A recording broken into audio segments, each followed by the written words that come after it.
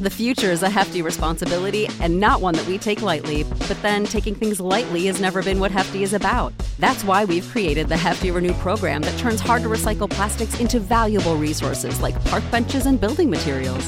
To participate, simply fill up an orange Hefty Renew bag with accepted items, tie it up, and drop it in with your regular recycling. That's it. It's that easy. It's time to rethink recycling with Renew. Particular valued resources may vary by geography. More info available at heftyrenew.com.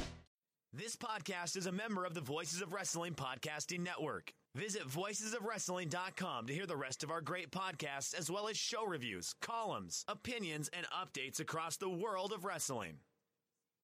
Hello, everybody. I have a compilation of clips from earlier in the year from WrestleNomics Radio, and I was finishing that up tonight. Tonight is December 26th, 2020. It is about 9:45 p.m. Eastern on Saturday night, and you'll hear that year in review retrospective of 2020 after this. So I've gone back and put this at the beginning, and I'm just going to share with you some memories I have of Brodie Lee, of Jon Huber, who I knew originally first encountered back in would have been 2003. When I had just done my first spot on an independent wrestling show as a referee in July 2003. And the following week, we took a drive from the Buffalo, Niagara area down to Holland, New York, which is, I don't know, about an hour south. And we were wrestling at some speedway in front of like 5 people who had picnic tables out. But when we got to the show, there were other wrestlers who were not from our immediate area there, and in the early days of independent wrestling, at least in my scene, things were very regionally isolated. You know, you'd have entire shows that consisted of just people from that driving distance region. But we encountered like aliens encountering another intelligent species. We encountered some wrestlers from the Rochester area, wrestlers such as Charisma and Rick Matrix and Huber Boy 2. And that would have been the first time that I would have met the wrestler we would know later as Brodie Lee. He wrestled originally as Hero Boy 2, I believe, in the Rochester area. Some background here, too. So, Brodie Lee actually appeared on the predecessor to this podcast, Indeed Wrestling Weekly. As people know, Chris Mookie Harrington created this podcast and this WrestleNomics brand, but what preceded it was Indeed Wrestling Weekly, which was not a weekly program, but was a podcast that Mookie did. And among people who appeared on it were T.C. Watts, who was Huber Boy 2, Jon Huber, Brodie Lee. All the nice things that you will hear people say about Brodie in the next, I don't know, rest of our lives, I guess, are true. I wasn't close to him as Mookie was. Brodie and Mookie knew each other before they were ever involved in independent wrestling. I believe they were involved in the same backyard wrestling promotion company, whatever you want to call it. So they knew each other, I think, going back to 2000. And most recently, obviously, they ended up working for the same wrestling company in AEW. But I'm from Buffalo, New York, and Brodie is from Rochester, New York. So we were in neighboring independent wrestling regions, and we were often on the same show. I'm just getting a lot of memories of him. When he went to WWE, I remember, all of my wrestler friends in the Buffalo area, we would go to a bar and we would watch Royal Rumble together. And the first time that Brodie appeared in the Royal Rumble match, us at the bar would go crazy in response to the Rumble, and we did sort of a lottery thing where everybody had a number in the Rumble. And you'd put in $5, and whoever won the Rumble, whoever had the number of the Rumble winner would win the match, and we would react as if we were the crowd. But when Brodie came out and entered the Rumble, we were indie wrestlers who wrestled with him. And I remember everybody, I think it was like a Toy Story reference, but I remember everybody chanting, "One of us, one of us, one of us," because I guess we felt like one of the indie wrestlers who were one of us had made it to the Royal Rumble and to WWE and to the big show. I mean, he's somebody who was at the old Rochester wrestling dojo. He was somebody who was always there in training. I think they ended up hanging his old wrestling shoes from one of the pipes after he left for Florida. I think he was probably one of the first people who powerbombed me. I guess I had taken some powerbombs before that. But we would do a lot of things on the fly at the dojo there, and I guess he would just sort of... He's one of the people who I would just sort of trust to do stuff. And but in recent years, I had some interactions with him. He was very helpful in ways that he didn't have to be, as far as getting some of our students from Grapplers Anonymous in Buffalo, our wrestling school in Buffalo. He was very helpful in helping them get extra work, which I sort of worked with him on and communicated it out to certain people who were going to do extra work. And he was the one who, made sure that it happened at WWE. During his time where he was, I think, recovering from a wrist injury, where he wasn't wrestling for WWE. This is sort of towards the end of his contract. I remember one day I was going on a long bike ride down by this one area in Buffalo where there's a lot of these really unique looking windmills. And I remember getting this Facebook message from Jonathan Huber. I was like, oh, what did I do wrong? But he asked if he could come to the school and just help out or something. So we had him, come out to the school, and it's not a very, I don't think it hardly ever happens that you have somebody who's with WWE sort of come in and, participate in training in an independent wrestling school. It's something that, in the seminar culture we could have charged people a lot of money for, but he wanted something to do. I think he was getting restless, and there wasn't any wrestling for him to participate in WWE, I guess, because he had the injury. So he came to Buffalo, and we basically had a night of training with a lot of feedback from him. And there's a big group picture of us all at the end of that I will probably share soon.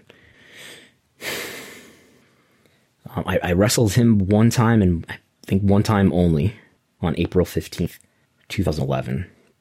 It was just after, in fact, the passing of Larry Sweeney. But he took the match on short notice because the person I was supposed to wrestle before originally couldn't make it, and he took the match, I think, like a week notice, and I think he had been working Dragon Gate at the time, so it was a cool thing to me to be able to wrestle him. And I'd known him before, but that he was actually getting around and doing kind of major league level stuff. And I remember he got to the building and we went over some stuff in the ring, or what's sort of the first thing I think he said to me is like, "You probably want to tear it up, huh?" And I was like, "Yeah, of course." So just you don't always get that with people, especially if they're of a higher stature or level of accomplishment in wrestling than you are. You don't always necessarily get somebody who's obviously excited and motivated to overachieve. I guess he strikes me as somebody who had a strong sense of what was right and wrong in wrestling. Again, it's going to sound like we're just saying nice things about somebody because they just passed away, but he was somebody who I can't think of anybody having anything bad to say about him. He wasn't afraid to tell people that what they were saying or doing was wrong, and he was usually right. I will remember his love for the Toronto Maple Leafs and his likewise hatred for Buffalo sports teams. Sort of the all-time referee in the Buffalo region, Andrew Mullen, also a big Maple Leafs fan, and they often bonded over that. Sort of two people that you necessarily expect to bond.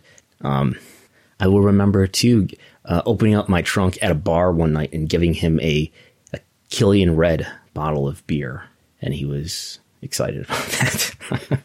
Just a lot of weird random memories. But it's just I just read the news and a little while ago, and just sort of sat with the laptop in my lap, and it's just unbelievable. He's got 2 young kids, and I think, in fact, the last time I think I would have seen him was he liked to have Huberfest every year, which was basically a party in the summer. And I was at it one time, which was the last time that it was, I think maybe it was the last time they ever had it, but it was the last time it was in Rochester. It was just before him and his family moved back to Florida. It's unbelievable.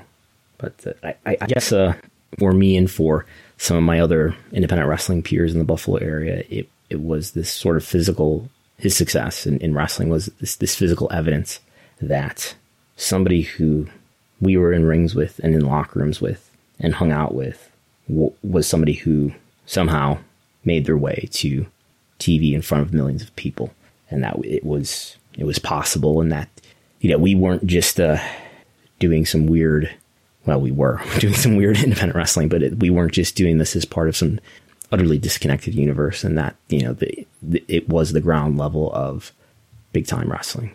He felt like he was one of us.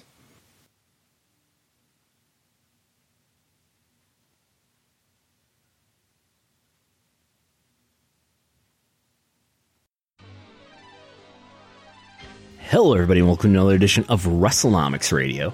I'm Brandon Thurston, broadcasting on demand from Buffalo, New York, where today is Friday, December 25th, 2020. But you are listening to this at the earliest on December 26th, 2020. And we are at the end of the strangest year in my lifetime. Not a normal program today. We will be taking a look back at the year that was 2020. As I record this, I am almost done editing and putting together the entire program here, picking out various clips from various episodes of WrestleNomics throughout the last year of 2020. And my oh my, has that been a humbling experience. As you may know, a quick history of the show, Chris Harrington and I co-hosted this program, really with Chris Harrington in the driver's seat, for a couple years through 2017 and 2018. Then he got a job with AEW, and I did a couple episodes in 2019. And then 2020 started. In the world of WrestleNomics, it was kicked off with a major story with the release or termination of WWE co-presidents George Barrios and Michelle Wilson. And then from there, COVID struck. I ended up having a lot more free time because I wasn't going to wrestling training. I think I was going 2 nights a week, and I was no longer traveling on weekends to wrestling shows. So really, at the very beginning of the pandemic, when it started to affect the United States and affect the wrestling business, I started to record WrestleNomics radio episodes every week, and I have been going since the middle of March every week, recording these strange monologues. And as I've been going back into the archive of the last year, over the last few days, and as you listen to various clips here from the previous 12 months, I have to say, you will notice, for one thing, the evolution in the audio quality, and some of the delivery is pretty cringe, but you've made it this far. This was also maybe my most prolific year in terms of writing. It was certainly the most writing I've done and posted online in a long time. All of this work, by the way, on WrestleNomics.com. But anyway, it's been a very, and WrestleNomics.com didn't even really exist in the form that it does today at the beginning of this year. It's been what I think in WWE parlance one would call a transformative year in the world of WrestleNomics, and in the world of my ongoing education and pontification about the wrestling business. But a year ago, I figured that I would just be doing WrestleNomics Radio about once every quarter when WWE did its quarterly report, and did not think it very likely that I would do episodes otherwise, maybe here and there when there were big stories. It's hard to do a podcast, especially for me. The idea that now I'm doing about an hour of audio every week where I just talk to myself and talk into the ether is really an absurd occurrence to me.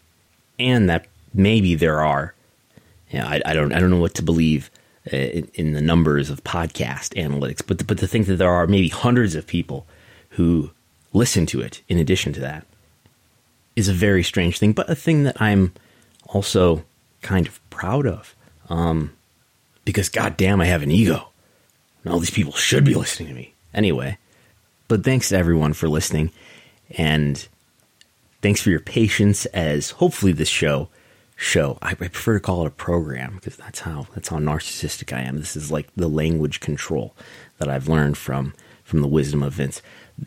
I would like to think that this program has improved in quality over the last year. It certainly has in audio quality, thanks to the great people at Voicemeeter for making that happen. But thanks to everyone for listening. Thanks as well to everybody who supports at patreon.com/WrestleNomics. We've been doing that again since October. But yeah, doing this weekly is not something that I foresaw. It's something that really sort of took the place of the time and energy that I was putting into being a wrestler and being a wrestling trainer, which has been absent entirely for me since March.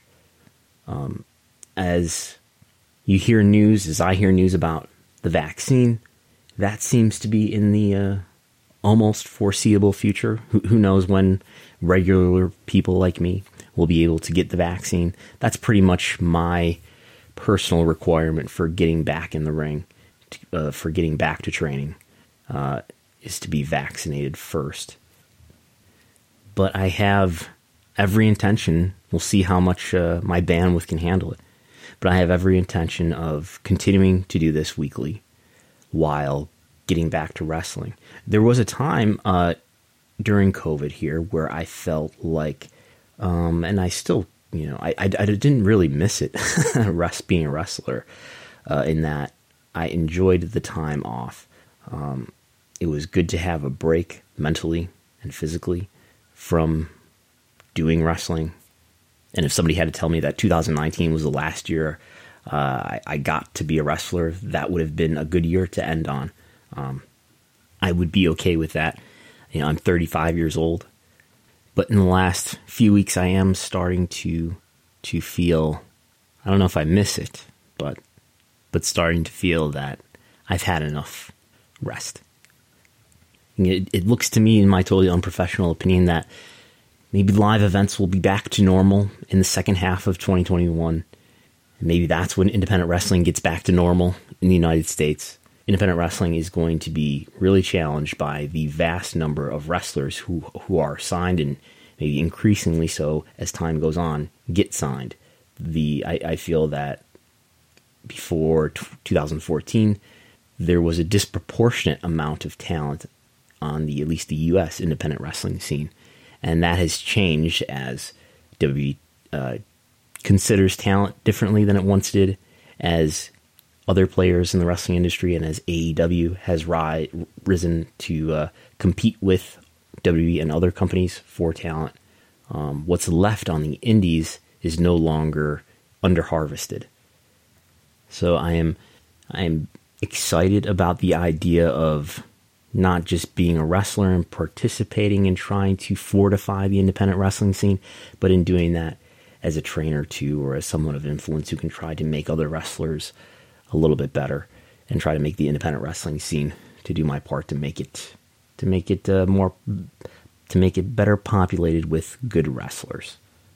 Because I think we're in an interesting place with independent wrestling where there have been years now of building up brand value with various independent wrestling companies and establishing somewhat of an independent wrestling fan base and establishing all of these video products, whether that's IWTV, which I've done a limited amount of work for, or whether that's everybody's Pivot Share channel, or whether that's the presence that some companies have on YouTube, or any new technology or media platforms that may emerge and become very powerful tools for independent wrestling. All that stuff is not going away. If anything, it's going to become stronger. I'm very confident that it will become more useful and more effective at reaching potential independent wrestling fans. The talent that independent wrestling once relied on will be less available, certainly. And the shelves of independent wrestling will have to be restocked with new talent. We'll see how that plays out.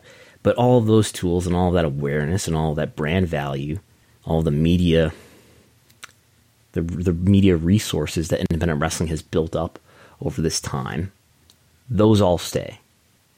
And And as all the major companies have gone on to continue to do wrestling in one form or another, with some exceptions, independent wrestling has been pretty dormant.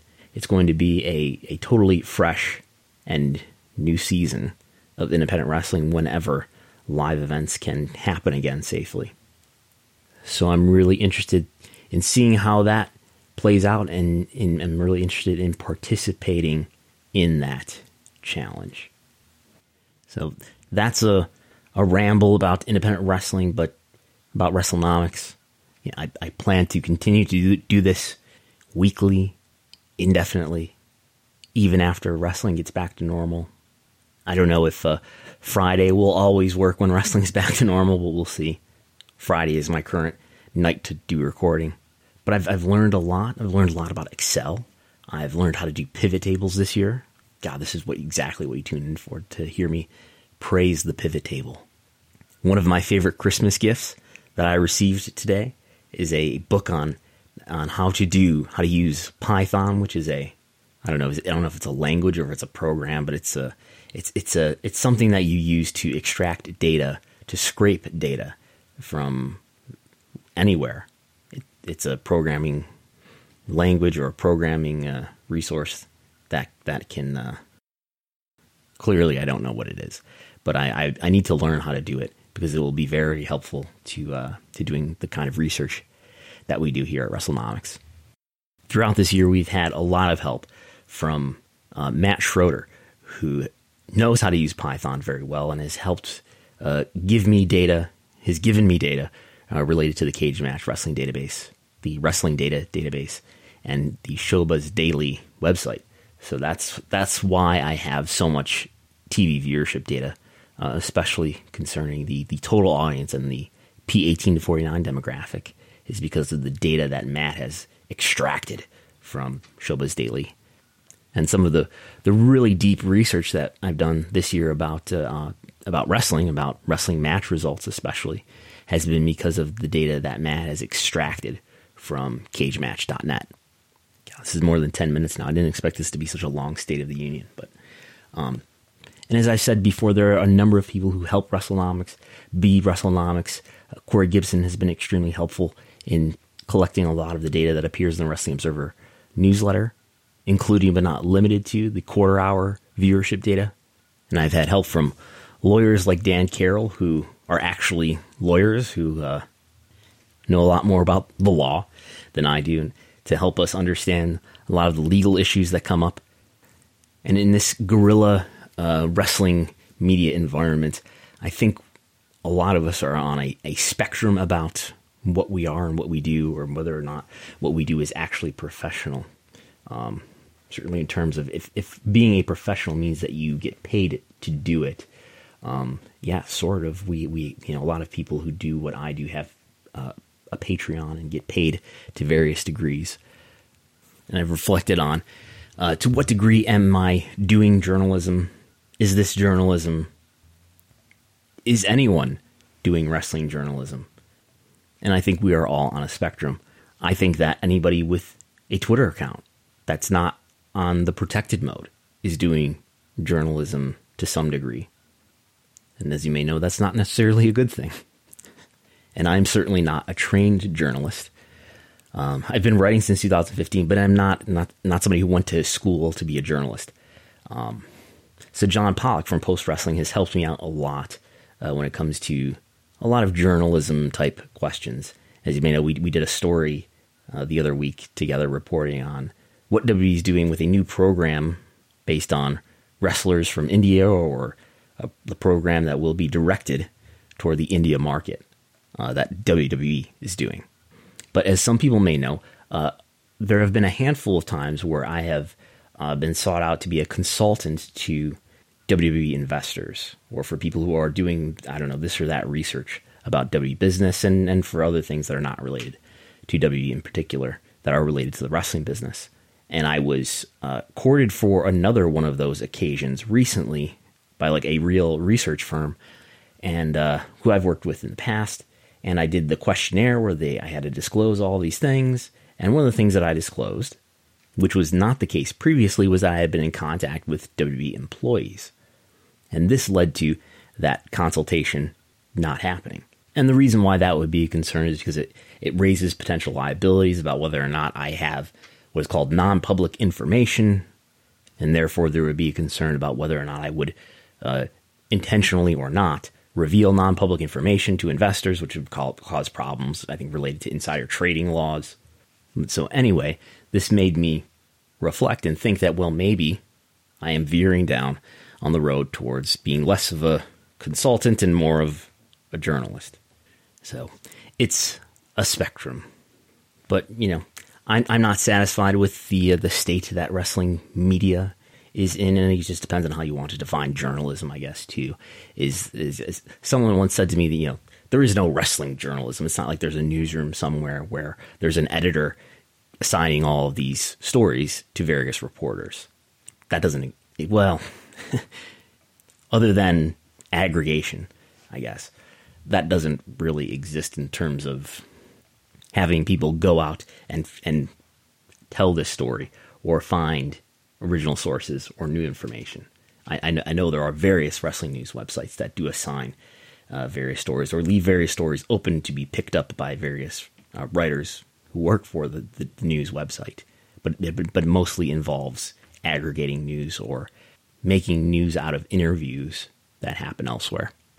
So I'm rambling all this to say that I think the type of information that WrestleNomics tries to distill is very much needed in the wrestling media ecosystem, the information ecosystem that relates to professional wrestling. I was originally drawn to wrestling business in the first place around 5-6 years ago because it's evident to me that there are a lot of opinions and there's not so much data or information to back up those opinions. And I'm trying to build the foundation that is that data and that information. So that's that. I'm looking forward to 2021 with hopefully at least sometime in the year that has normal live events. I'm looking forward to continuing to do this program, WrestleNomics Radio. You will hear in the clips that you're about to listen to the apparent, just the not realizing that the pandemic was going to engulf the remainder of the year and beyond. But anyway, thanks as always to the Voices of Wrestling Podcasting Network. Thanks to Rich Creech and Joe Lanza for hosting me, allowing me to be a part of the Voices of Wrestling Podcasting Network and to feed off of their listenership. And thanks again to everyone for listening and for reading. Thanks again to all the patrons who subscribe and support at patreon.com/WrestleNomics. And thanks to everybody who has helped me collect data, do research, raise great questions, raise great suggestions. And thanks to a lot of the people who have worked in the television industry, who have helped me understand the wrestling television economy, which has become so important this year as the wrestling competition for various wrestling programs has heated up. But I look forward to learning more and continuing to improve on all of this in 2021. Now here is the year that was 2020. Hello everybody and welcome to another edition of WrestleNomics Radio. The day is January 30th, 2020. The time, I better tell you the time because we've got a developing story on our hands that may change by the time you hear this. The time is 6:17 p.m. Eastern. I don't know if that's daylight or standard. I don't know what we're in, but it's 6:17 p.m. Eastern. And the news is just broken this afternoon. I think just after the market closed. The notification came up on my phone. And it said, WWE management transition, because I've signed up for the email alerts. And never did I imagine that I would read the news that I read today. It's Dateline, Stamford, Connecticut. WWE today announced that co-presidents George Barrios and Michelle Wilson will depart the company effective immediately and will no longer serve on its board of directors. Frank A. Riddick III, who has served as a member of WWE's board of directors for more than 11 years, has been named interim chief financial officer, reporting to WWE chairman and CEO Vince McMahon. WWE has commenced the search for both a permanent chief financial officer and chief revenue officer. Those are the two previous titles that Barrios and Wilson had before they were elevated to co-presidents. The press release goes on. WWE remains well-positioned to continue its growth and operate effectively against its strategic priorities, including content creation and distribution, digitization, localization in key markets around the world. The company expects its full year 2019 adjusted OIBDA to be approximately $180 million. So that's a key point. That's WWE's profit metric of choice. $180 million. We'll talk about why that's important later. The press release continues. Quote, "I would like to thank George and Michelle for their 10 plus years of service and contributions to the organization," said McMahon. "I am grateful for all that was accomplished during their tenure, but the board and I decided a change was necessary, as we have different views on how best to achieve our strategic priorities moving forward. We have a deep team of talented, experienced, and committed executives across the organization, and the board and I have great confidence in our collective abilities to create compelling content, engage our global fan base across platforms, increase revenues, and drive shareholder value." Hello, and welcome to the webcast entitled WWE Fourth Quarter Earnings. Decision, of course, of management transition was based on a different view of execution of our areas of focus. Over the 10 years, supported by a strong management team, George Barrios and Michelle made more than significant contributions to WWE. However, with the exchange, we won't miss a beat. Okay, great. And then secondly, on the strategic review for the network, what are you guys trying to achieve there? I mean, is this a business you think you can sell, or are you looking to maybe turn this into a license stream, like your broader media business, sort of de-risk it with a partner like an ESPN Plus or something like that? I don't know if there's any more color you could add. I realize it's sort of an ongoing review, but just would love to hear anything else you could share. Well, we have a lot of options. We can continue on as we are now with an enhancement of a free tier and a more enhanced paid tier, but we have that as an option. We also have an option. I mean, right now, there's no more better time to exercise, the selling of our rights, to all the majors, and quite frankly, all the majors are really clamoring for our content. So that could be a significant increase, obviously, in terms of revenue. Got it. Thank you very much. Let me just add that in making reference to OTT and the interest of all the major players, we'd be announcing that deal if we go that way in the first quarter. That's how far along we are. Are you confused by key demographics? With WrestleNomics University, my life is completely changed. With online instruction from WrestleNomics University, I can turn anyone, even you, into a WrestleMatrician. I thought I would never figure out how to use VLOOKUP, but now I'm cross-referencing data, even doing pivot tables. Are your Google web search models just giving you a headache? Now that I know the difference between household TV ratings and P2 Plus viewership, employers are basically knocking down my door. Unsure how to calculate compound annual growth rate? Before I earned my degree with WrestleNomics University, I used to get in bitter arguments with my friends about the attendance at WrestleMania 3. All payments must be made via gift card and transferred to a Swiss bank. Exchange into Bitcoin, then sent to the WrestleNomics PayPal account, marked as a gift. WrestleNomics University cannot be held liable for fraud or the violation of your privacy data. Now I'm able to seek out people on Twitter and show them that they're wrong with real data. Enroll in WrestleNomics University today.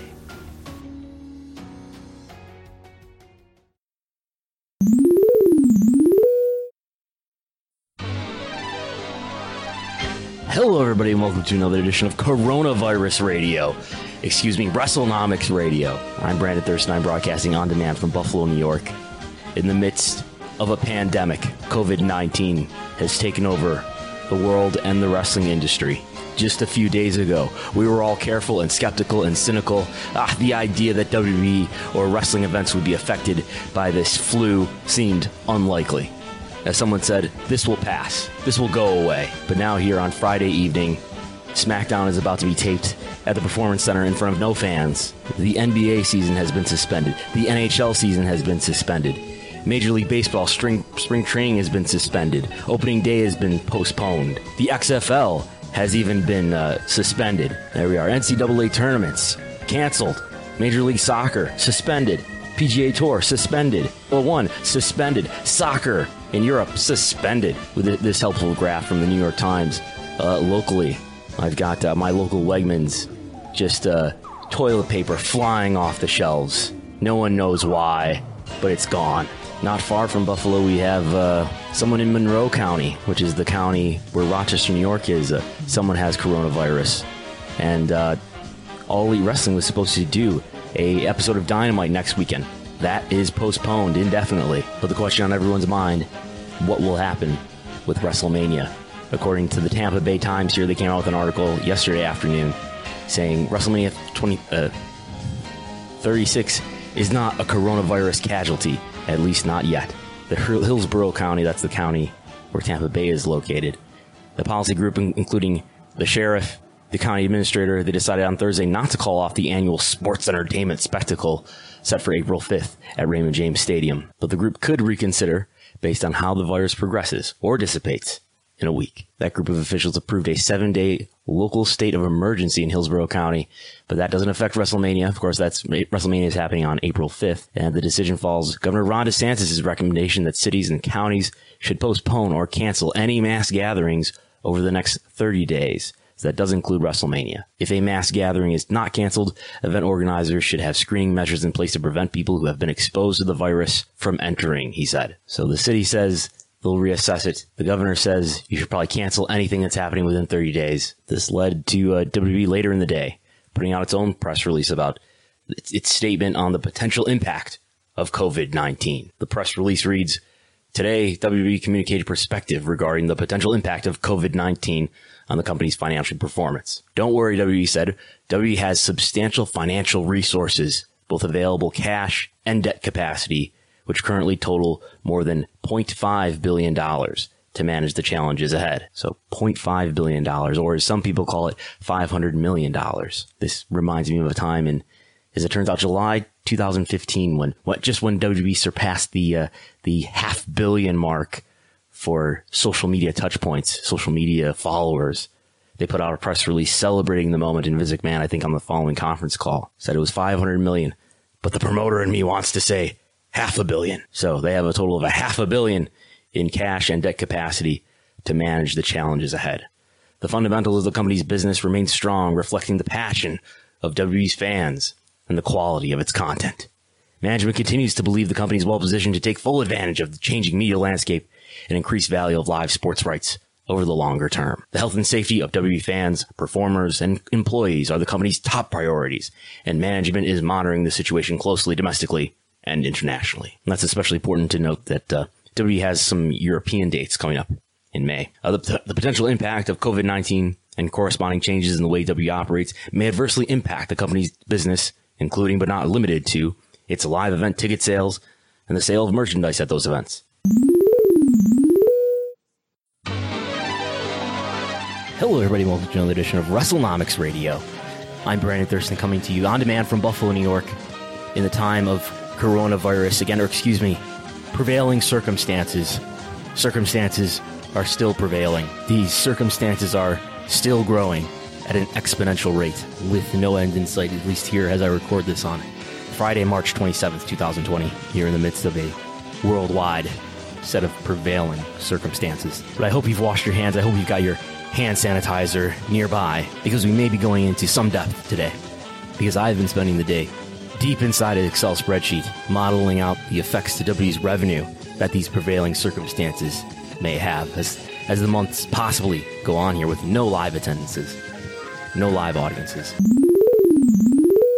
Vince said on the earnings call that such a deal could be done by Q1. That's how far along we are. Q1, that ends March 31st. Maybe they would have that deal done by WrestleMania.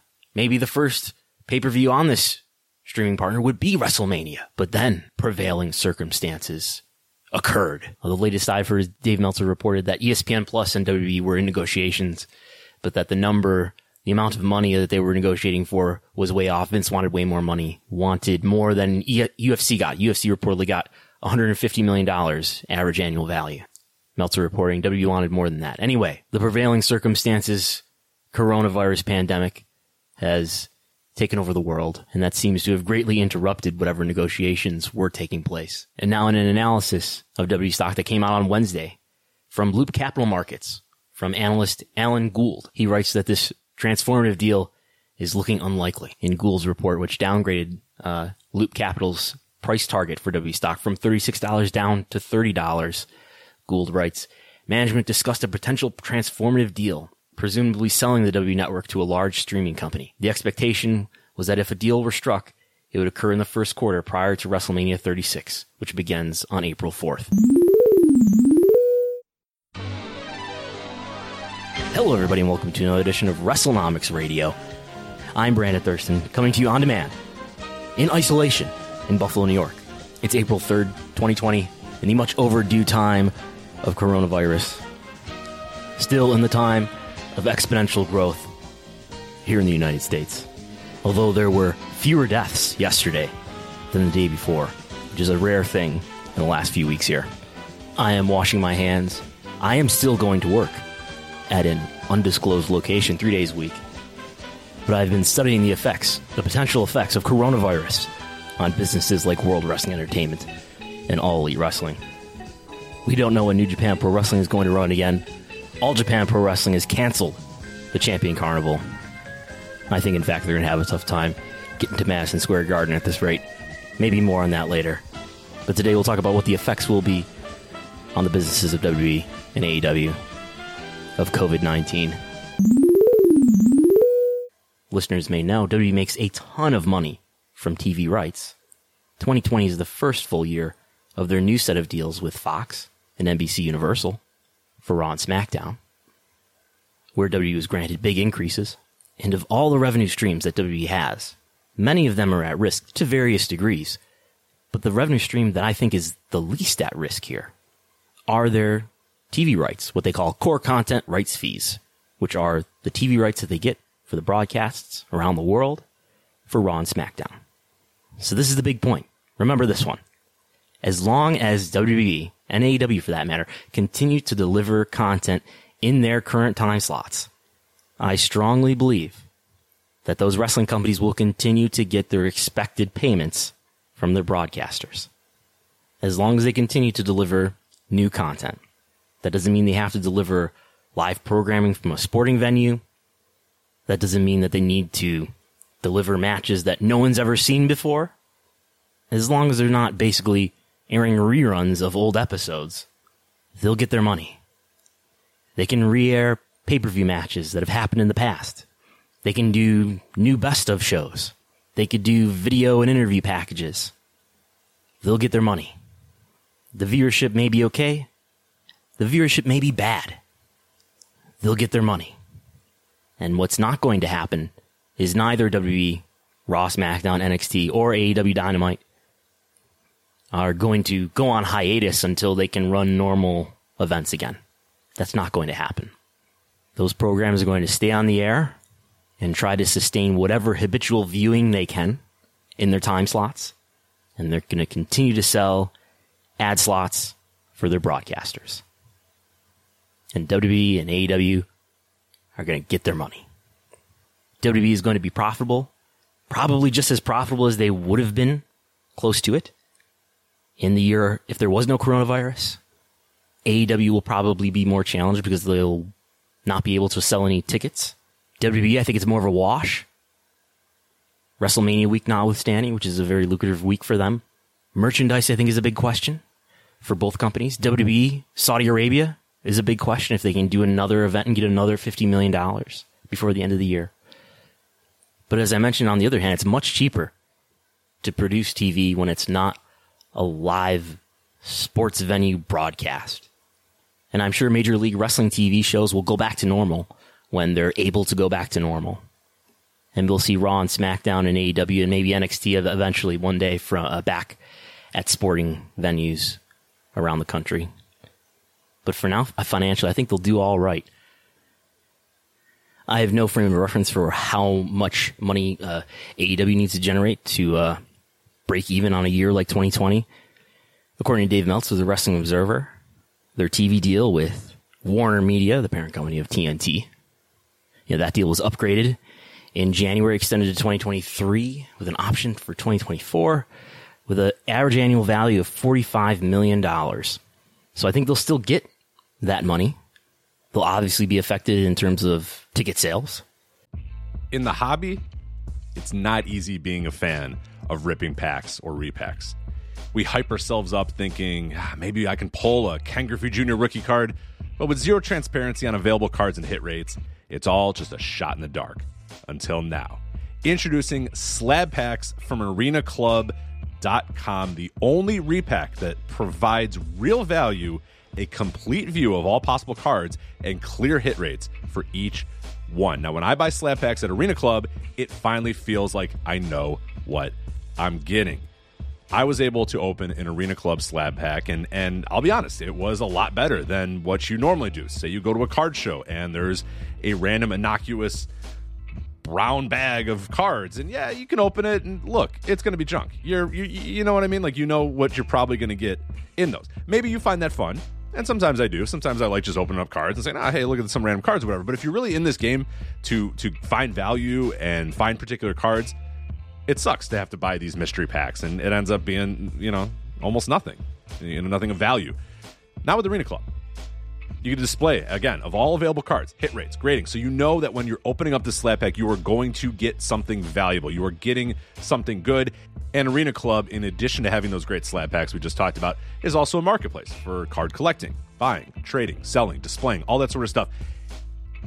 But those Arena Club slab packs, man, they are revolutionizing the repack game with transparency. After your pulls are revealed, they'll immediately be placed in your vault for safekeeping or trading and selling, and you can have them officially graded by Arena Club as well. So again, sending these things off, it's going to be officially graded by Arena Club. And the Arena Club grading process is accurate, fast, and transparent, with full grade rationale provided and explanation of how your card was scored. So whether you're buying, selling, trading, or displaying, Arena Club is the card collecting platform that you have to check out. So right now, I've got a special offer here for Voices of Wrestling Network listeners.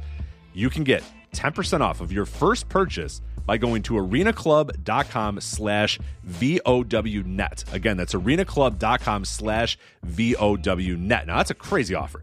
That's 10% off a $400 slab pack. $40 off right there. 10% off your first purchase. No matter what that purchase is, 10% off. Again, that's arenaclub.com/VOWnet, arenaclub.com/VOWnet for 10% off your first purchase on Arena Club.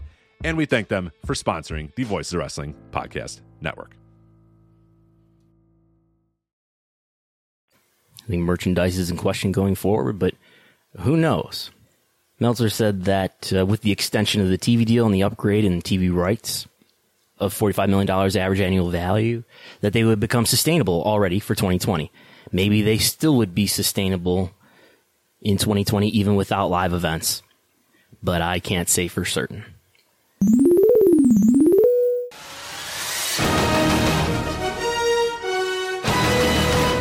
This is America, You have the opportunity for failure in America. I'm not afraid to fail, as long as I win in the long run. But I'm not going to fail at this XFL, despite, and whether or not, people out there like the fact that Vince McMahon in any way is associated with this league, or they don't. I don't know what I've done to offend anyone in the sporting world. I'm in the entertainment world as far as World Wrestling Federation entertainment is concerned. The new XFL will kick off in 2020, and quite frankly, we're going to give the game of football back to fans. The new XFL will be it'll be a game that's reimagined. Reimagine the game of professional football. The XFL 2.0 appears to be done. According to Field Yates of ESPN, on a call today with COO Jeffrey Pollack, XFL employees were informed that the league is suspending operations and all employees have been laid off. For a league that already had its game suspended, the news that the XFL is suspending operations, and that according to NFL.com's Tom Pelissero, the phrasing used on the call was that the league is shut down. I'm sure there'll be more to break on this. I'm recording right now, Friday afternoon, Eastern time. But it looks like Vince McMahon's second attempt at a football league has ended. A further report on ESPN.com says nearly all of the staff was laid off this morning, and a handful of executives remain employed. And the league currently has no plans to return in 2021. The conference call with employees reportedly lasted about 10 minutes. It's done, one staffer said. It's not coming back. No comment yet from the XFL itself.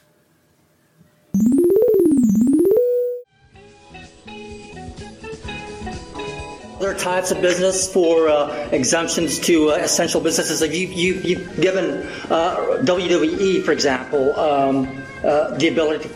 Obviously, WWE, there's no crowd or anything, so it's a very, very small number of people. So we just kind of look at it on a case-by-case basis.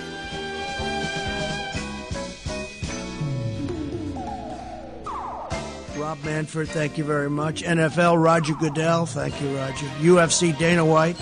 Major League Soccer, Don Garber. WWE, the great Vince McMahon.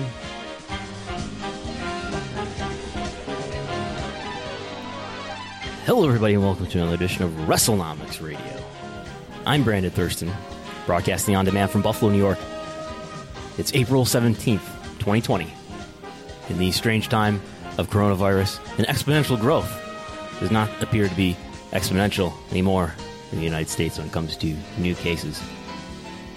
But still, thousands of people dying daily.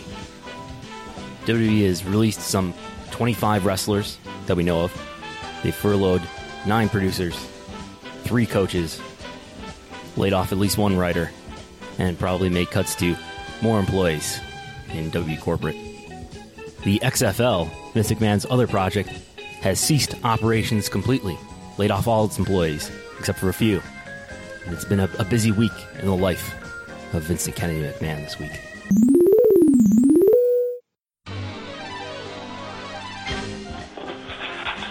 Hello, and welcome to the webcast entitled WWE First Quarter Earnings. We have just a few announcements before we begin. If you're listening through a phone line, you may ask a question verbally by pressing star then 1 on your touch-tone phone. If you wish to be removed from the queue, please press star 2. Today's call is being recorded. I will now turn the call over to Michael White, SVP, Financial Planning and Investor Relations. Please go ahead, Michael. Thank you, and good afternoon, everyone. Welcome to our first quarter 2020 earnings conference call. Leading today's discussion are Vince McMahon, our chairman and CEO, as well as Frank Riddick, our interim chief financial officer. Good afternoon, everyone. As you obviously know, our Q1 performance was pretty strong. It exceeded our rescinded guidance in a pretty challenging environment. Hello, everybody, and welcome to another edition of WrestleNomics Radio. I'm Brandon Thurston, broadcasting on demand from Buffalo, New York. Today is April 24th, 2020.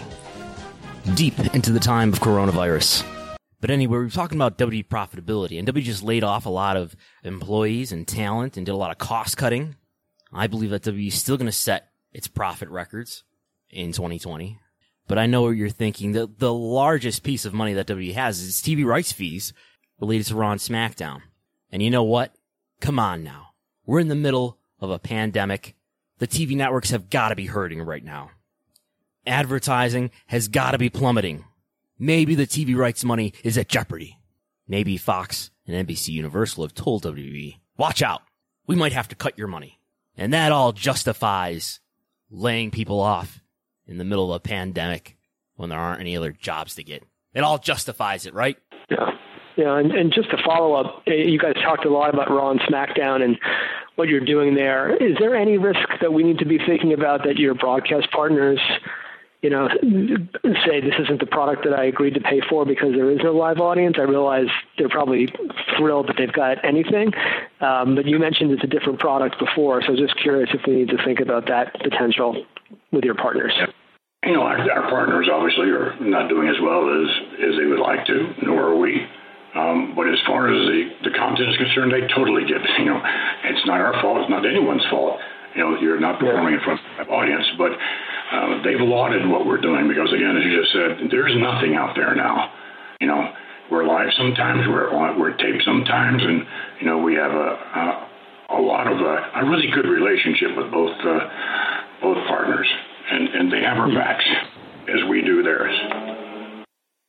Great, thank you.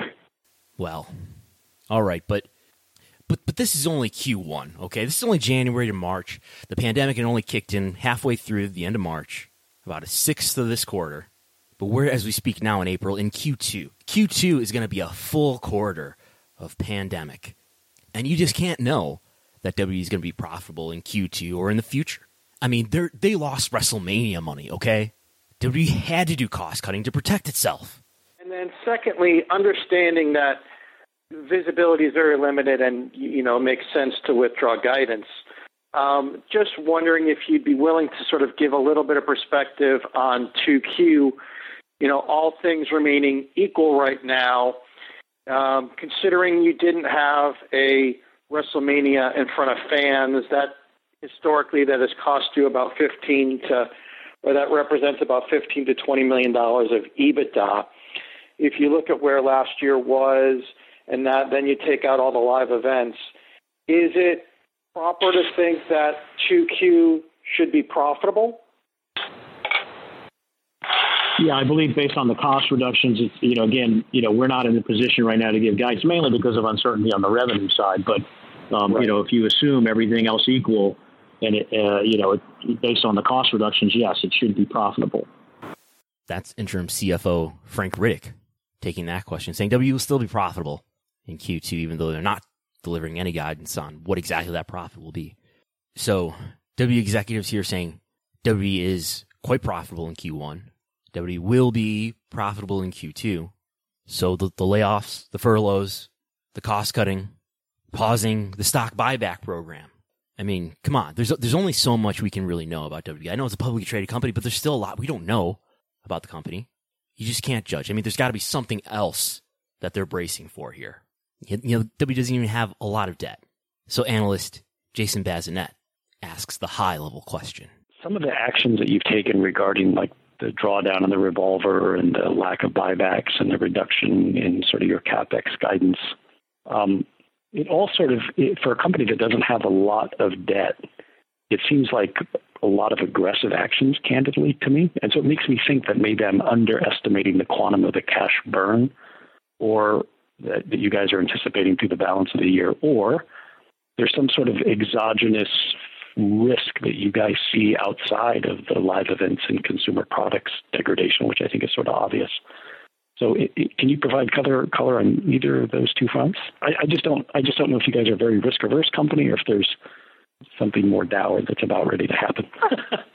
Any color? Well, I think overall, we are concerned about the uncertainty of the impacts of additional government regulations or changes in societal behavior around COVID and how long it will last. So we wanted to be, since we don't know that, we felt like we needed to be maybe overly cautious, if you will, or overly conservative to try to make sure that we had adequate financial resources to adapt the business however it needed to be adapted, and whatever opportunities might put themselves in front of us. And so I would say maybe in an abundance of caution, because, if you look at the cash flow in the first quarter with the changes that we've made in capital spending going forward, we don't see anything right now that would result in a huge use of cash, but, we don't know what the outlook, we don't know what the, market's going to look like or the performance is going to look like in the next few quarters, because we don't know what the impact of COVID is going to be. As soon as we know that,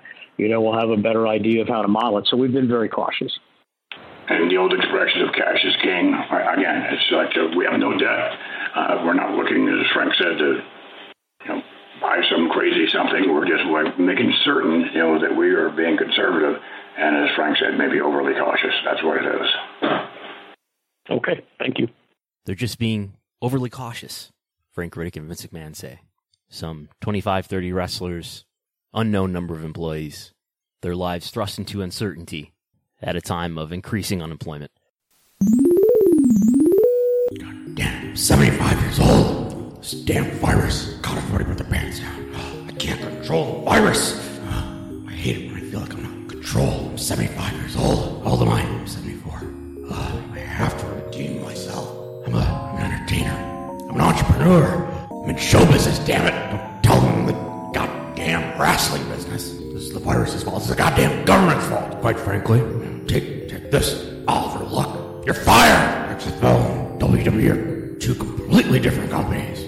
Got 400 employees over there. They're all fired. All these people in WWE, I'm gonna fire them too. God, all I am is a pro wrestling promoter. That's all I am. Wrestling. Everything else I've ever tried in my life has been a failure at. I've never been afraid to fail, damn it. That notwithstanding, I'm not some highfalutin elitist. I was going to be a bodybuilding promoter. Supplements, I'll get into the supplements business. That's what I thought. I'll promote boxing. I was a failure at that. Be a football promoter. I was a goddamn failure at that. I just want people to respect me. Goddamn, nobody respects me because I'm a wrestling promoter. Make it sports entertainment. I don't have to do the wrestling anymore. It's entertainment. All my success is from the thing that I fucking hate the most. God damn it. I make movies. That's what I do. I make movies. People laugh at me. They think I'm the pro wrestling guy. Laugh at me. My company is Alpha Entertainment. God damn it. I'm a man. I'm an alpha. I'm in the entertainment business. People laugh at me. I'm so fucking ashamed of myself. It's only what my dad did. Just Vinnie Lupton. Just goddamn Vinnie Lupton. That son of a bitch, Leo. I should have killed him. Quite frankly, going to prison for the rest of my life would be a hell of a lot better than this damn wrestling business. Remember when Jimmy killed that woman? I was like, no, we have to fix this. Damn, this can't be happening. Maybe I'll be a concert promoter. Maybe hockey. Oh my God, Terry Garvin. Steroids. Rita. Owen. That woman in the salon. Maybe we could get Linda elected. Get goddamn Blumenthal out of office. I am what I hate. I'm just a fucking wrestling promoter. I know it. I'm gonna die knowing it.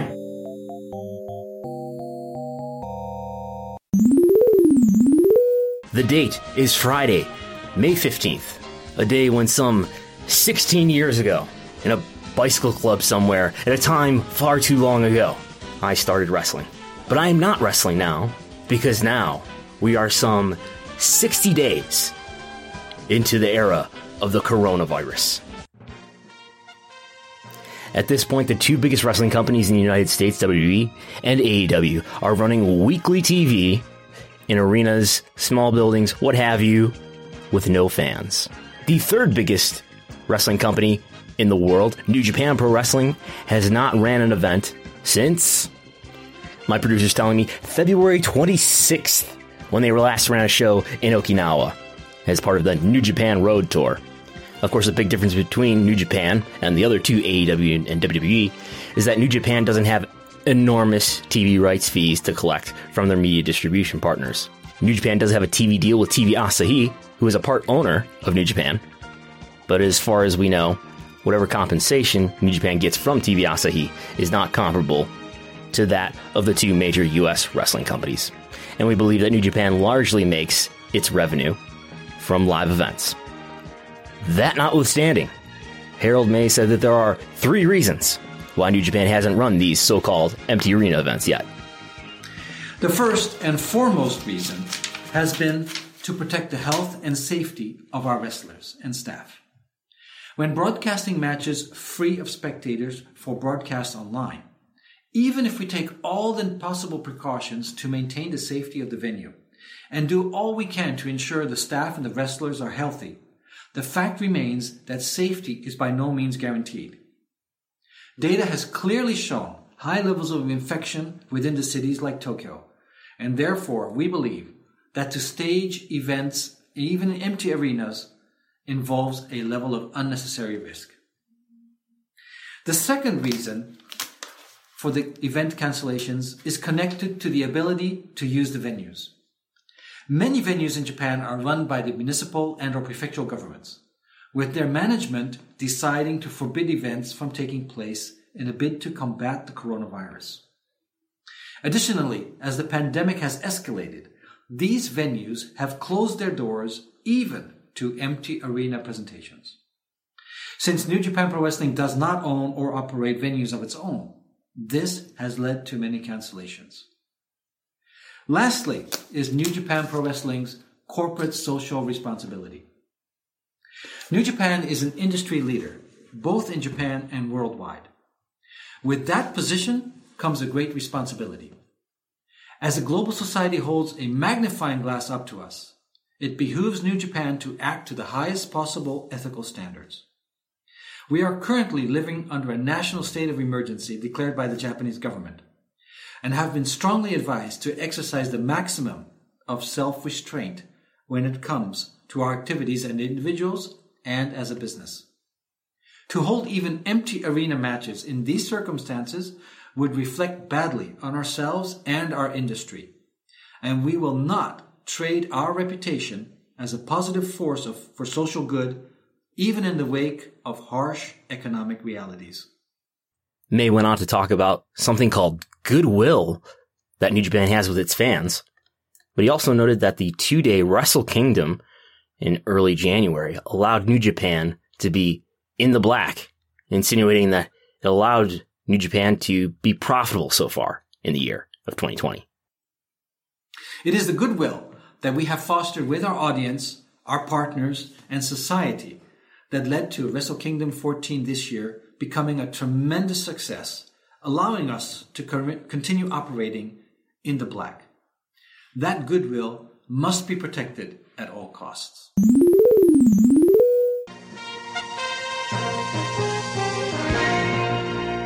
New Japan Pro Wrestling announced on Monday night that they will have their first event since the shutdown for COVID-19 on June 15th. That's this coming Monday. The event will be in front of no fans.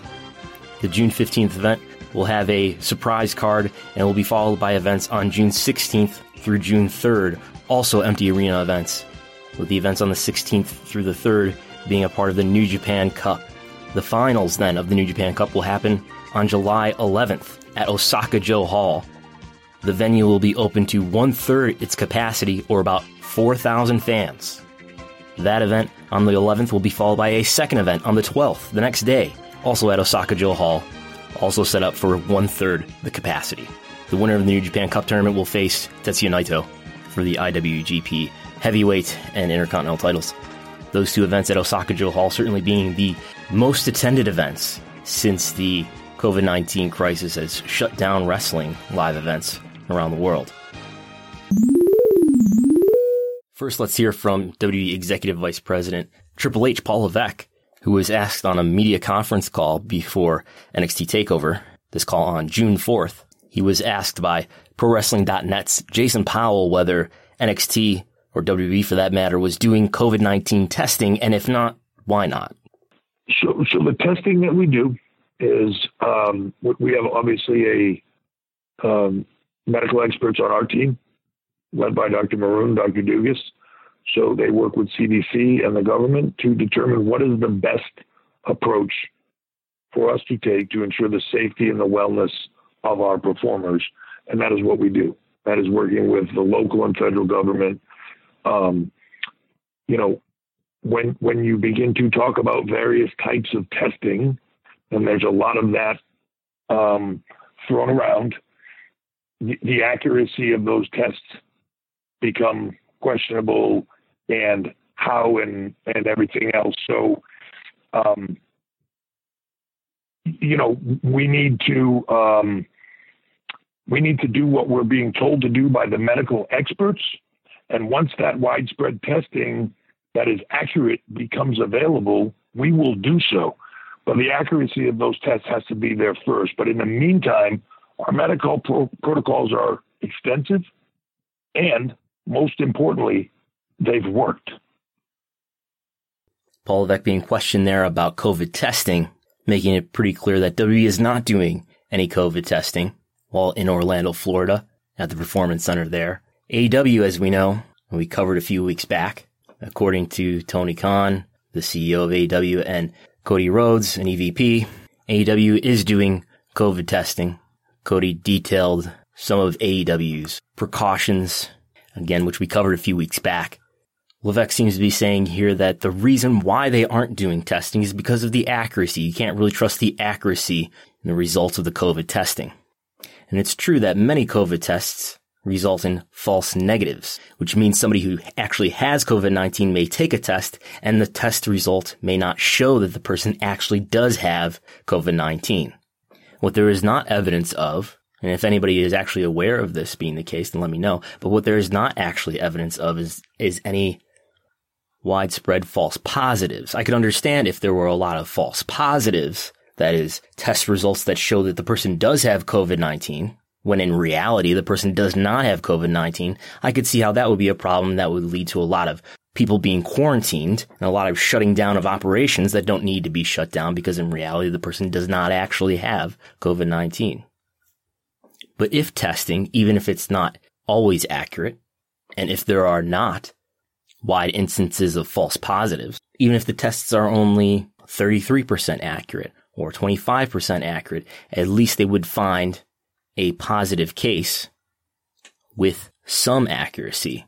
When you're not doing testing, there is no way to discover a case except for looking for symptoms, which everyone is also doing. It's hard to understand why WWE, if they can afford it, and presumably they can, they are the biggest wrestling company on the planet. They are highly profitable. They will have their most profitable year ever in 2020. It's hard to understand, even if a COVID-19 test only catches the virus some of the time, it's hard to understand why WWE wouldn't want to go to every measure to try to prevent transmission for the sake of their talent and for the sake of the general public, who that talent subsequently may come in contact with. And again, if I'm just a WWE investor who is only economically interested and has no human or health or safety interests, I still am at a loss to understand why WWE wouldn't take every measure available to protect the availability of one of the company's greatest assets, arguably its greatest asset, its talent, and additionally whatever staff and employees are working the events as well. Paid for by DeSantis for COVID.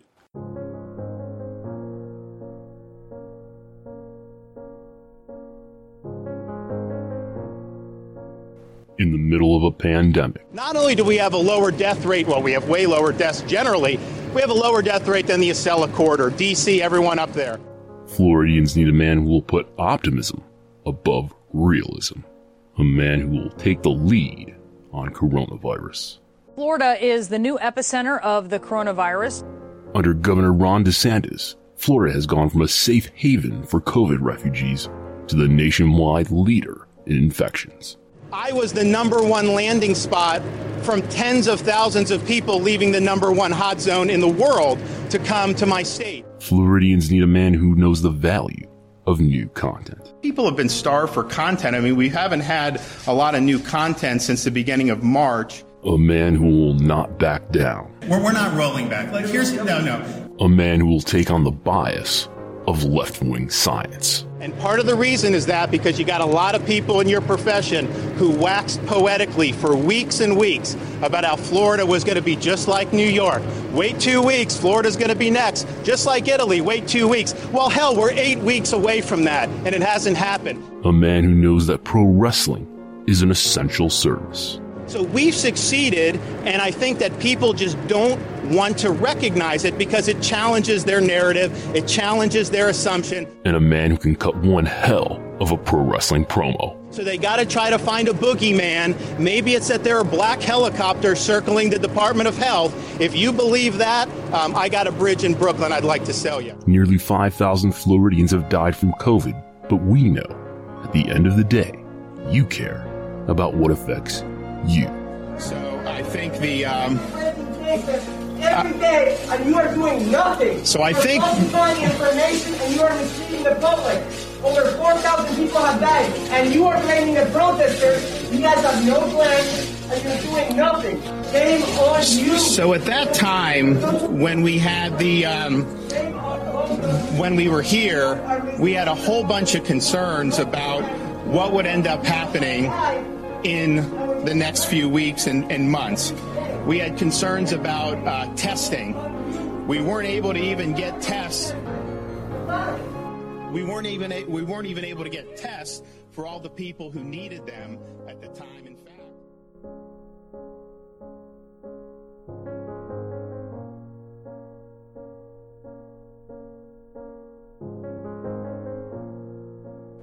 Paid for by DeSantis for COVID.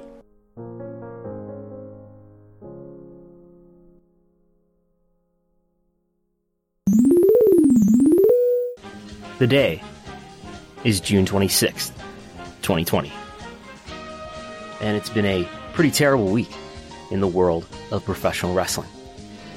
The Speaking Out movement on Twitter has brought to light numerous stories of alleged rape, sexual assault, sexual harassment, abuse of power, and other transgressions that have been perpetuated, apparently, for years within the pro wrestling industry. The other major story this week, as it has been since the middle of March, is pro wrestling's battle with COVID-19. Now, as many WWE performers have reportedly tested positive for COVID-19. Many only being tested for the virus now after WWE has not tested anyone for the virus throughout the duration of these coronavirus times.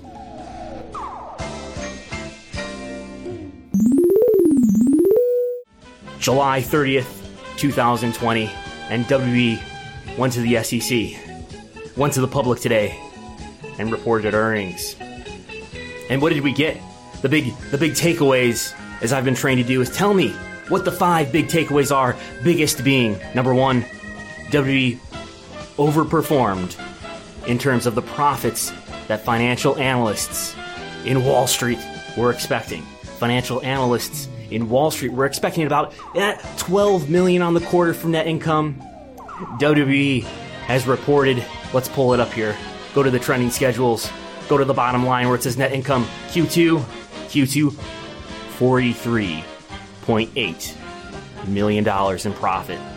That's after expenses, that's after taxes, that's after interest. $44 million when the market was expecting 12. And leading off, we'll listen to this question from the conference call from Lightshed's Brandon Ross, who addressed Chairman and CEO Vince McMahon about ratings. Hello, everyone. Thanks for taking the questions. I have some follow-ups on the ratings issues that were identified a little earlier. First, why do you think, these are for Vince, why do you think AEW and NXT have bounced back better from the initial COVID shock than Raw and SmackDown? And then, based on your commentary last quarter, it seemed you had a strategy for fixing Raw that indicated patience in, quote, getting over some newer talent. Did you abandon that plan in firing Heyman? And more broadly, why did you fire Heyman? And lastly, given Paul's recent relative success with NXT, do you think he could be of help on Raw and or SmackDown in an elevated role? Thank you. That was a lot. Sorry, I we could break it down if you want. But just first, why do you think AEW and NXT have bounced back better from the initial COVID shock than Raw and SmackDown? I think simply because they're new. It's something that's new and what have you, and it's up to us to make Raw and SmackDown feel more youthful. That is where we're going. And I just, as far as continuing on, I said what was new and building characters. You always have to build characters constantly. And it seems to me that, you know, as far as Paul Levesque helping out on Raw and SmackDown, that happens. It's all hands on deck in terms of all that we do. As far as Paul Heyman is concerned, he did, I thought, a very, very good job in terms of creativity. So that's Lightshed's Brandon Ross asking the question with Vince McMahon answering. And to put this in some context, on Tuesday, Lightshed came out with a blog on its website. Lightshed is a media analysis firm, and they came out with a blog about WWE stock. So Lightshed, the people associated with it, were formerly a part of a firm called BTIG, but now they've reorganized under Lightshed, and they post these blogs periodically about stocks that they're interested in, including among them WWE. And in an article that went up on Tuesday under the bylines of Brandon Ross, Rich Greenfield, and Mark Kelly, just to read an excerpt here. COVID or no COVID, creative appears to be at the center of the issues. Vince McMahon has acknowledged things need to change multiple times. However, while there have been short-lived experiments, the content appears to continuously return to a similar formula under his absolute control. McMahon went so far as to hire creative heads for Raw and SmackDown a year ago, with Paul Heyman heading Raw and Eric Bischoff heading SmackDown. And we know how that turned out later on. One of the largest problems we have identified is an inability to create new superstars. Every era of WWE wrestling has been defined by some key stars at the top. Recent years have been bereft of that star power, with Roman Reigns the closest, but never on that same level. More broadly, there really has been very little younger talent that have broken through at all on their way to replenishing even the middle level of stars in the men's division.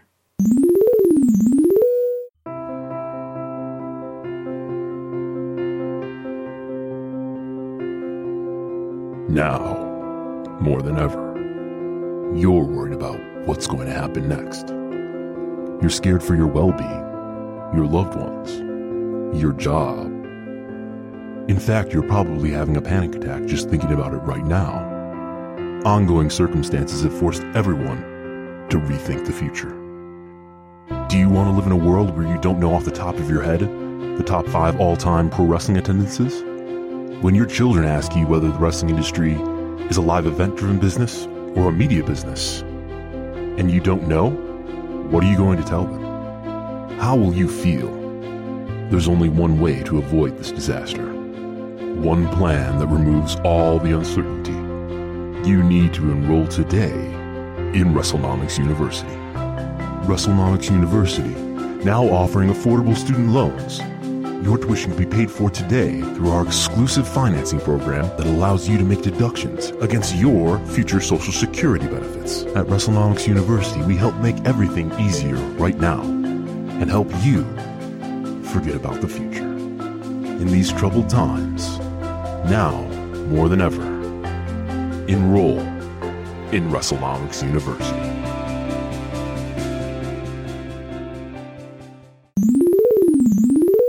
And then from there, a big week for viewership for WWE SmackDown, a big week in viewership for WWE Raw.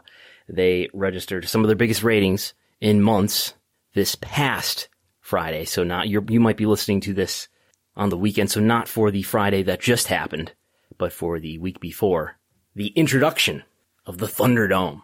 SmackDown did a 0.6 in the key demo of 18 to 49 for the first time since way back on March 22nd.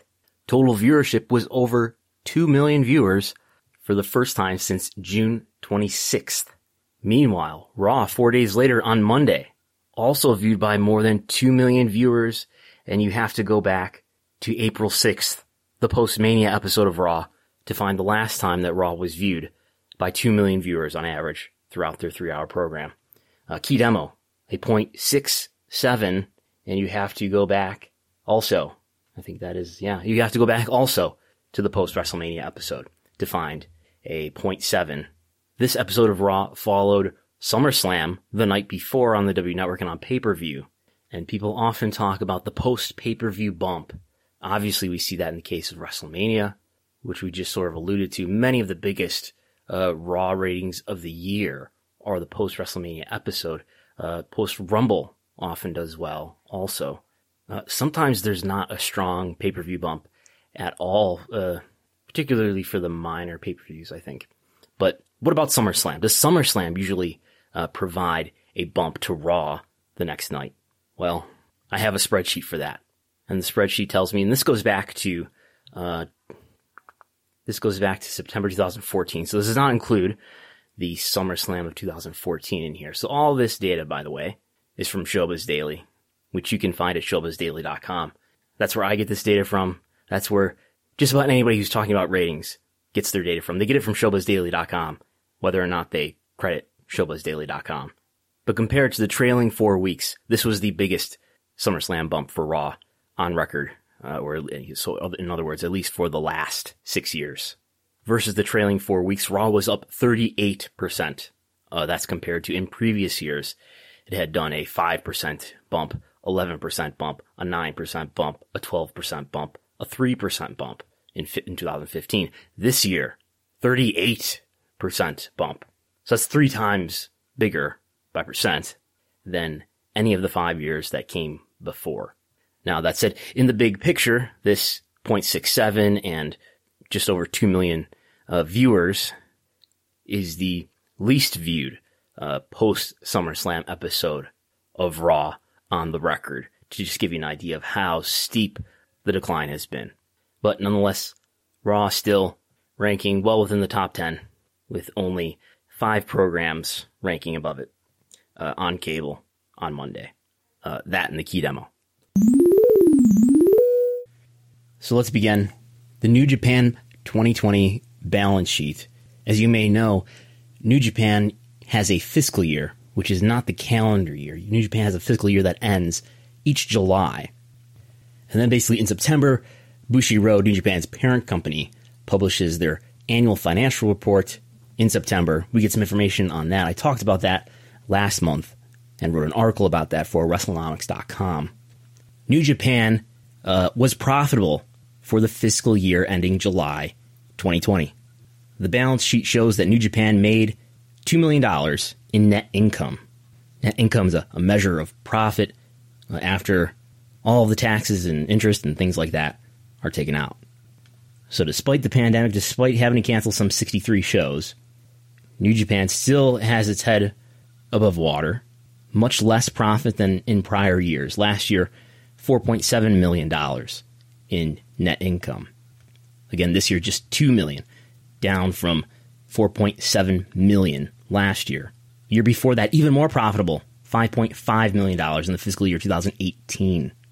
So again, New Japan may be making around $40 million in revenue. We know the sports division overall making $48.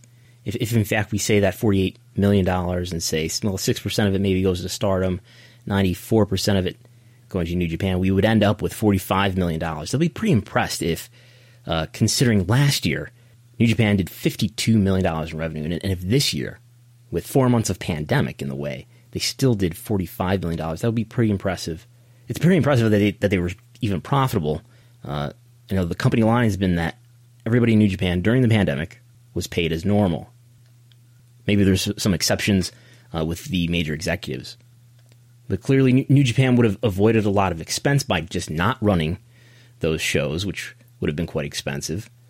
So a $2 million net income is a 4% profit margin on the revenues of $48 million. We should probably lower that, though, like I said. That would make the net income margin even higher. That, of course, is down from the prior year's net income margin of 9%. And the year before that, 12%.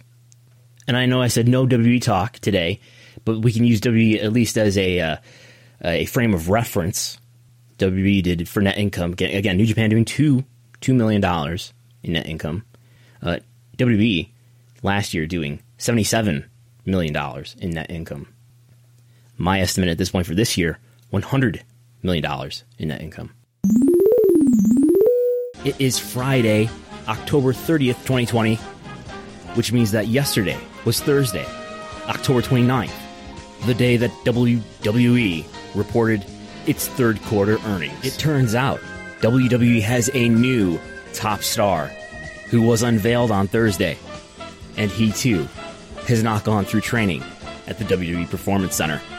New president and chief revenue officer Nick Khan made his debut, along with chief financial officer, also making her debut, Christina Salen.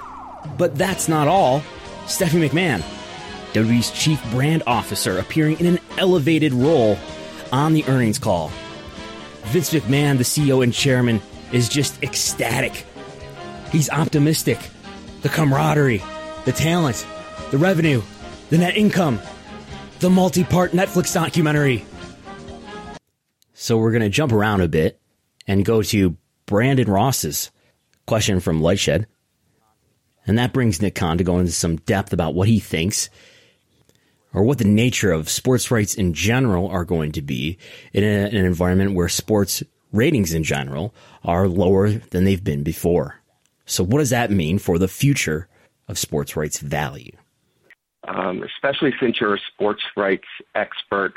And I know you said earlier in response to Curry's question that you think about, for WWE, total viewership, but a lot of your profitability, I would say, is reliant on the greater television ecosystem. And I wanted to get your perspective on what you think is going on with ratings, not just for the WWE, but for sports more broadly.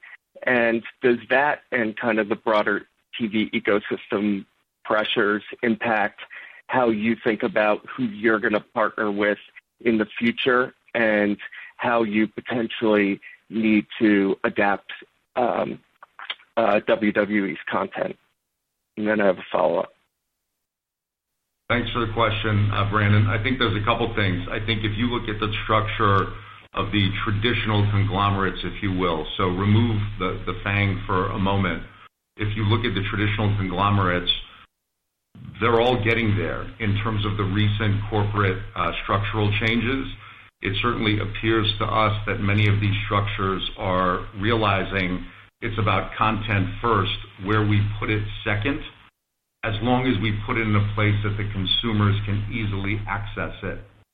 So would it be so shocking to you, to me, to anyone who's following this stuff, if Disney in their reorg is looking at, well, hey, wait a second, we have great intellectual property, we have great films, we have great sports rights.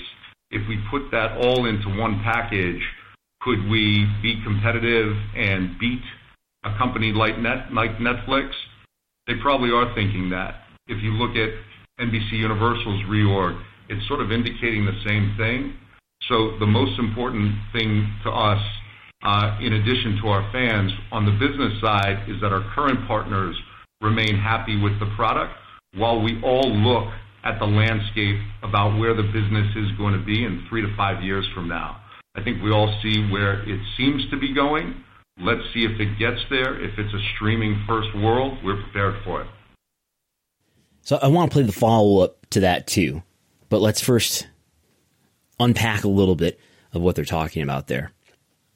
As you may know, Disney has come out with Disney Plus, which is a way for them to distribute a lot of the content that they own. And NBCU has just introduced Peacock, which is a streaming service, where they're going to distribute a lot of the content that they own, or own the rights to at least. And the FANG that they're referring to and are going to refer to more refers to, it's an acronym that stands for Facebook, Apple, Amazon, Netflix, and Google. And these are often the 5 companies that people are thinking about when they refer to the big tech companies, the FANG companies. And a big question, and a question that Brandon Ross from Lightshed often thinks about, is whether or not those FANG companies are going to get involved in sports TV rights and compete alongside with the usual networks like NBC, Disney's ESPN, Warner Media's TNT and TBS. And if they did, it would probably drive the value up of sports rights even more. And as always, and in the same way in how we talked about pay-per-view rights earlier, this has implications both in the U.S. market and for all the markets throughout the world.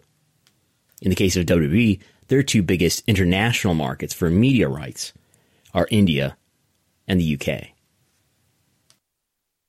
Great. And then I also wanted to get your view on the core content rights internationally, which was a bit of a disappointment last time. Where do you see the biggest opportunities, and what do you think it's going to take to significantly grow international rights? Is it simply the FANGs, which you just mentioned, becoming engaged? And I guess since you worked on sports rights deals in the past, where do you think the FANGs are in terms of their interest for the type of programming that you have? So I think we've all seen with Amazon certainly an appetite for the NFL. We've also seen them sampling internationally, specifically with tennis in the UK. It's certainly an indicator to me if you look at some of their recent executive hires. We don't believe that you make those hires unless you're going to get unless you're going to go deeper into the live business. If you look at Netflix's model, if in fact Disney is contemplating whatever they might be contemplating, and NBC Universal the same thing. If you're Netflix, you're sitting there saying, okay, we can continue to put out fresh content that registers perhaps on a weekly basis, but we haven't yet tested live. So are they looking at testing live? Do they look to test it globally or internationally first so they can make a few mistakes, as it seems that Amazon did with tennis? They're all getting there if they're not there already. So we're going to be there with them, again, with our current partners in mind first, but as the business continues to shift, and Peacock becomes more of a priority for NBC Universal, and with Fox's recent acquisition. Again, it's all going there. So yeah, our anticipation is that the FANGs, if they're not all there, the great majority of them are going to be there in the not too distant future in terms of live.